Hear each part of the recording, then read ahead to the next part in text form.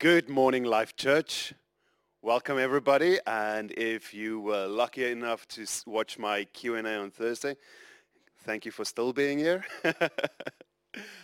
So we're going to read from John 14 today. And John 14 obviously comes right after John 13.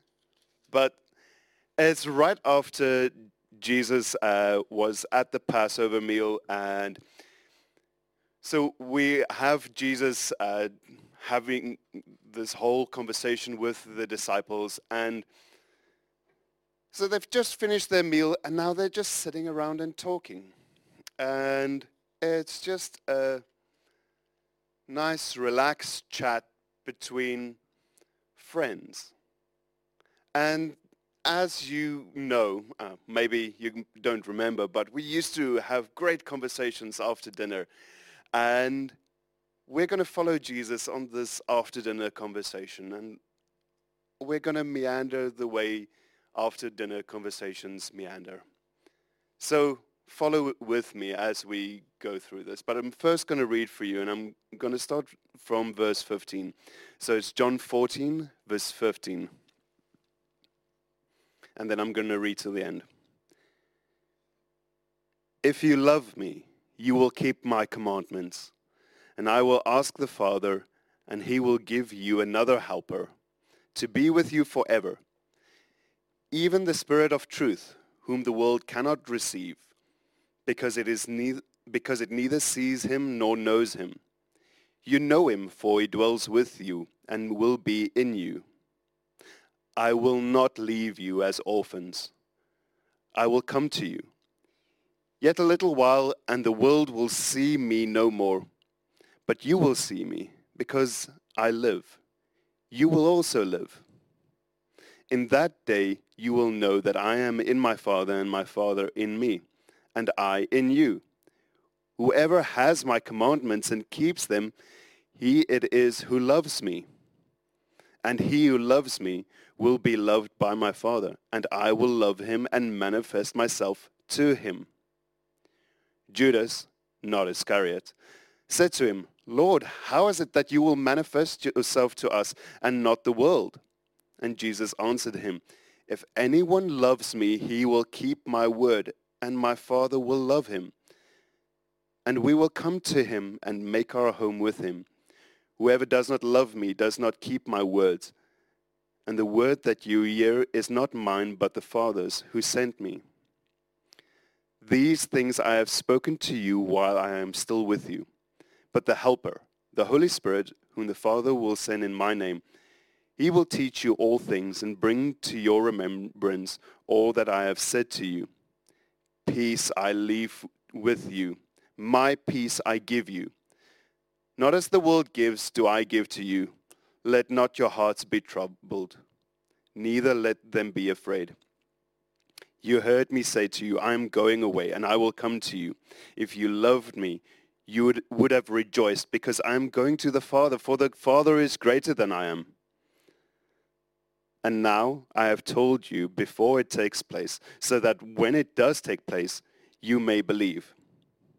I will no longer talk much with you, for the ruler of this world is coming. He has no claim on me, but I do as the Father has commanded me, so that the world may know that I love the Father.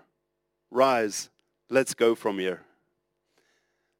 So Jesus ends that conversation very clearly. And I love how he starts this. In the beginning of chapter 14, it says, let not your hearts be troubled. And this is literally just after Jesus told Peter that he is going to deny him 3 times. And he says, okay, Peter, I just told you you're going to deny me 3 times, but do not let your hearts be troubled. Jesus is already telling him, this is going to happen. Calm down. You are going to throw yourself into his tizzy. So Jesus tries to calm their fears, and he tells them about this helper that is going to come. Jesus does not leave us as orphans. There in verse 18 we read, I will not leave you as orphans. I will come to you. Now, orphans is a very strong word to use because Jesus says, I will not leave you as orphans. That means currently we are orphans. Orphans, historically and even currently, get a bad deal. And no matter how children end up as orphans, it is always sad. And we are orphans in this world, and it is sad. We are alone. Jesus tells us he won't leave us as these orphans. We are adopted into Jesus' family. Jesus is now our brother. And his father is our father. This is a big deal. Like, this encapsulates the gospel. Being able to call God Father is a very big deal because it places us in an intimate relationship with God. Whereas the Jews had a very profound idea of God the Creator and God the Lawgiver. God the Father is a loving figure that everyone can understand. Even if your experience of a father is a bad one, that's still okay. We can use bad examples. I watch Brooklyn Nine-Nine, and one of the jokes he says, I am useful. I can be used as an example what not to do. And we do that. Everyone does that. You say, oh, this thing my father did, I am never going to do. And then you have kids and you realize, oh, that's why they did that. But we have our frames of reference, and if you have a bad father, you know exactly what a father is not supposed to be like. You know exactly how a father is not supposed to act because we know God is good. We know God is a good father. He is not a good father. He is the perfect father. So we know God is the perfect father, and we are now adopted sons and daughters of the perfect father. And I read an interesting thing the other day, that natural children can be disowned by parents, but adopted children cannot be disowned by their parents. And I know it's a very modern idea, and in the ancient world it would have worked different, but it's still a great picture of how God treats us. Because he doesn't treat us as second-class children. He's like, yeah, I love Jesus most, and you guys can come along. No, that's not how God acts and treats us. He loves us so much with an overwhelming love that goes beyond our understanding. So we are orphans, but we will not be left as such. Jesus tells us, I'm not going to leave you like this. Don't worry. He sends us another helper. And the word used for that helper in verse 16 is parakletos. And it's a complicated Greek word. And it has been translated many different ways over the years, and all of them are valid for various reasons. We have comforter, we have counselor, we have advocate and helper, and all of them are right. All of them explain a certain aspect of God's glory, of the Holy Spirit's working in the world. And if you try to divorce one of these definitions from the word, it means less. You can't put the Holy Spirit into a little box and say this is its only reason for being. No, it has all of these functions. It is a counselor. It is our advocate. He is our comforter, and he does help us. This is what the Holy Spirit does for us. This is what the Holy Spirit does in our communities, in our hearts. And Jesus keeps on saying, let not your heart be troubled. So he says, calm down. You're not alone. I am going away. I've been telling you this for a while, but you don't seem to get it. I won't be with you forever. But don't worry, I am sending someone else. And he tells them this helper is coming, but he also tells them, you have to follow my commandments. In fact, in just 2 chapters, he repeats this one phrase 5 times. If anyone loves me, he will keep my commandments.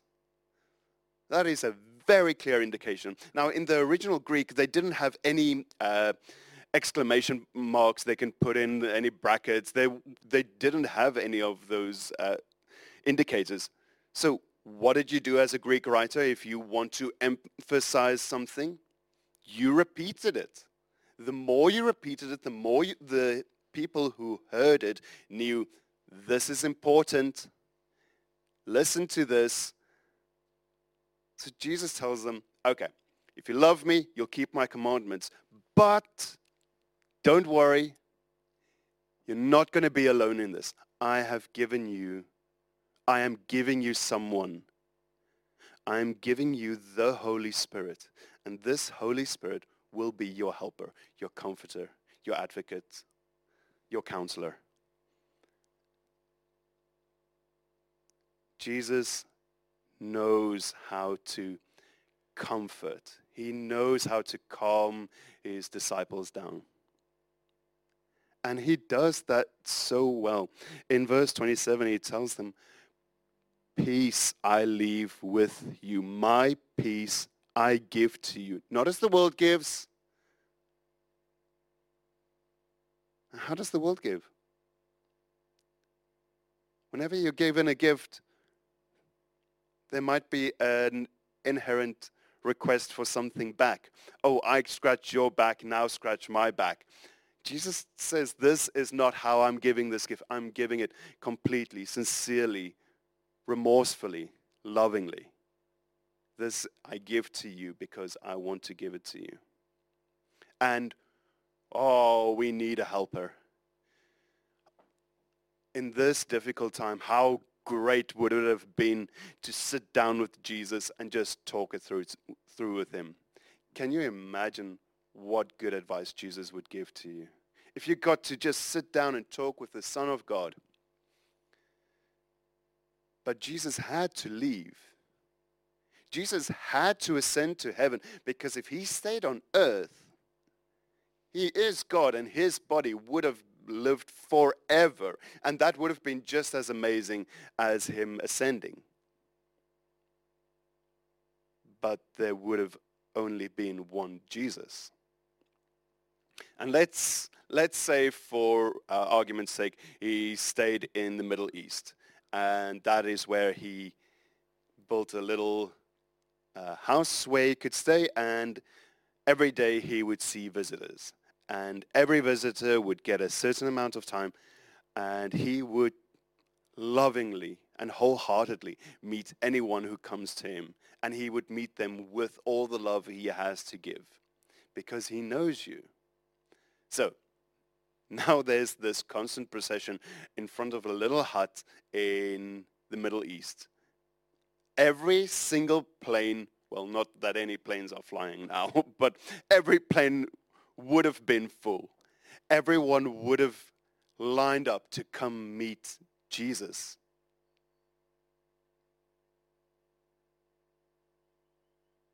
But you would only meet him maybe once in a lifetime.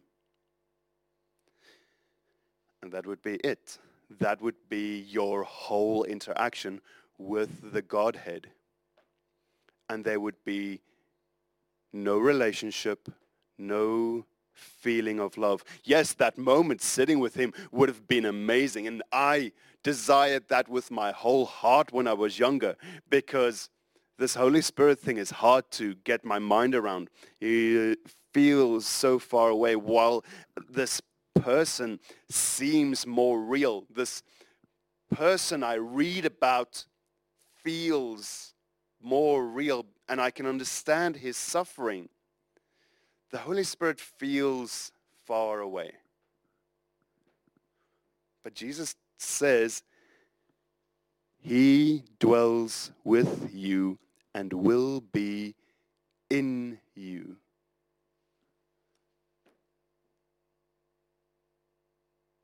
The Holy Spirit is not far away. The Holy Spirit is with you. If Jesus was still on the earth, you would not have had the relationship with him that you can have now. Because the Holy Spirit gives us that direct access to Jesus, to a loving God, a loving Spirit that loves you more than you even know you are worth. This helper, counselor, comforter, advocate is on your side. And whenever you're facing any problems in your life, you can sit down and talk with the Holy Spirit like you would talk with Jesus if he was next to you. This Holy Spirit loves you completely. In John 15, verse 26, and it says, "But when the Helper comes, who I'm sending from my Father, the Spirit of truth, who proceeds from the Father, he will bear witness about me, and you will bear witness because you have been with me." This Holy Spirit bears witness of Jesus Christ of Nazareth, the Son of the Lord God Almighty. He is our witness. Wherever we go, whatever we're doing, we have the living God with us proclaiming Jesus. You are always in contact with Jesus, with the Holy Spirit, and with the Father. Because Jesus went away, and because he left us his helper.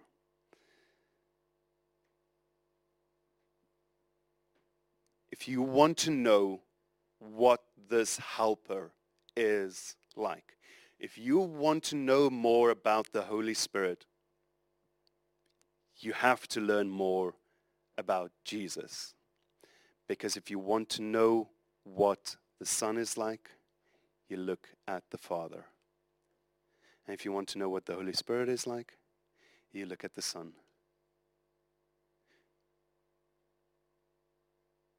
The Holy Spirit is like Jesus.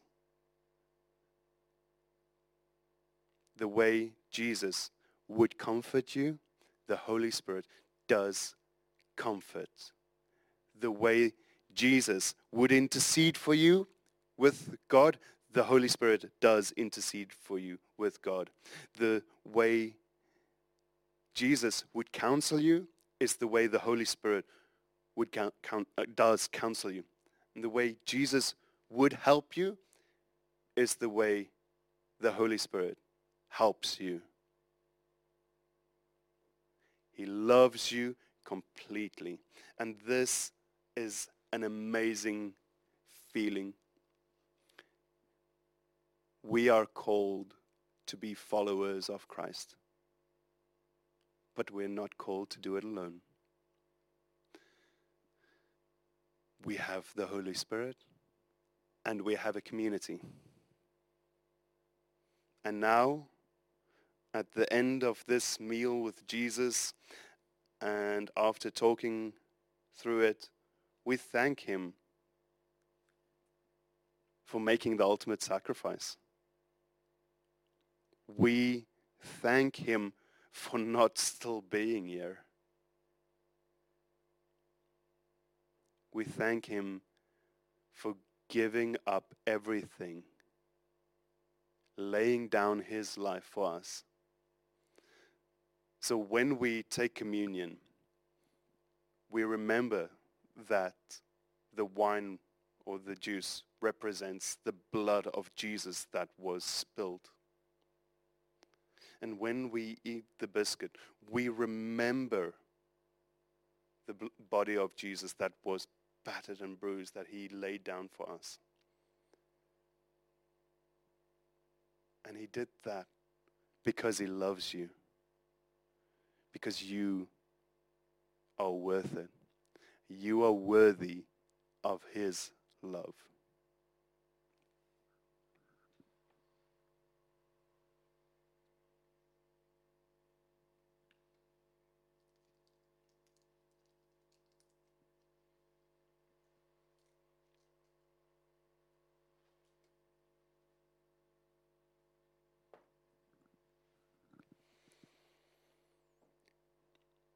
Jesus, thank you for your love.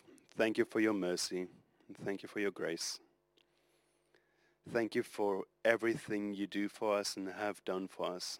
And thank you for not leaving us alone. Thank you that even in this time where we might feel alone, where it might seem like we are alone, we are never on our own. Thank you for loving us completely, and thank you for not leaving us alone. Thank you that even when it is difficult for us, you are there for us. God, I pray that you will protect us and guide us in this week, and God, I pray that we will seek you deeper. In your beautiful name, Jesus. Amen. If anyone has any needs, please do not be afraid to reach out. There are people in our church that are willing and able to help you. If you just need someone to talk to, there will be someone to talk to. If you need some more physical assistance, we can talk as well. Please don't just sit on your own. Contact us, contact someone, stay connected. There'll be some slides after this if you want some more information about the church. Thank you guys. Have a lovely week, and amen.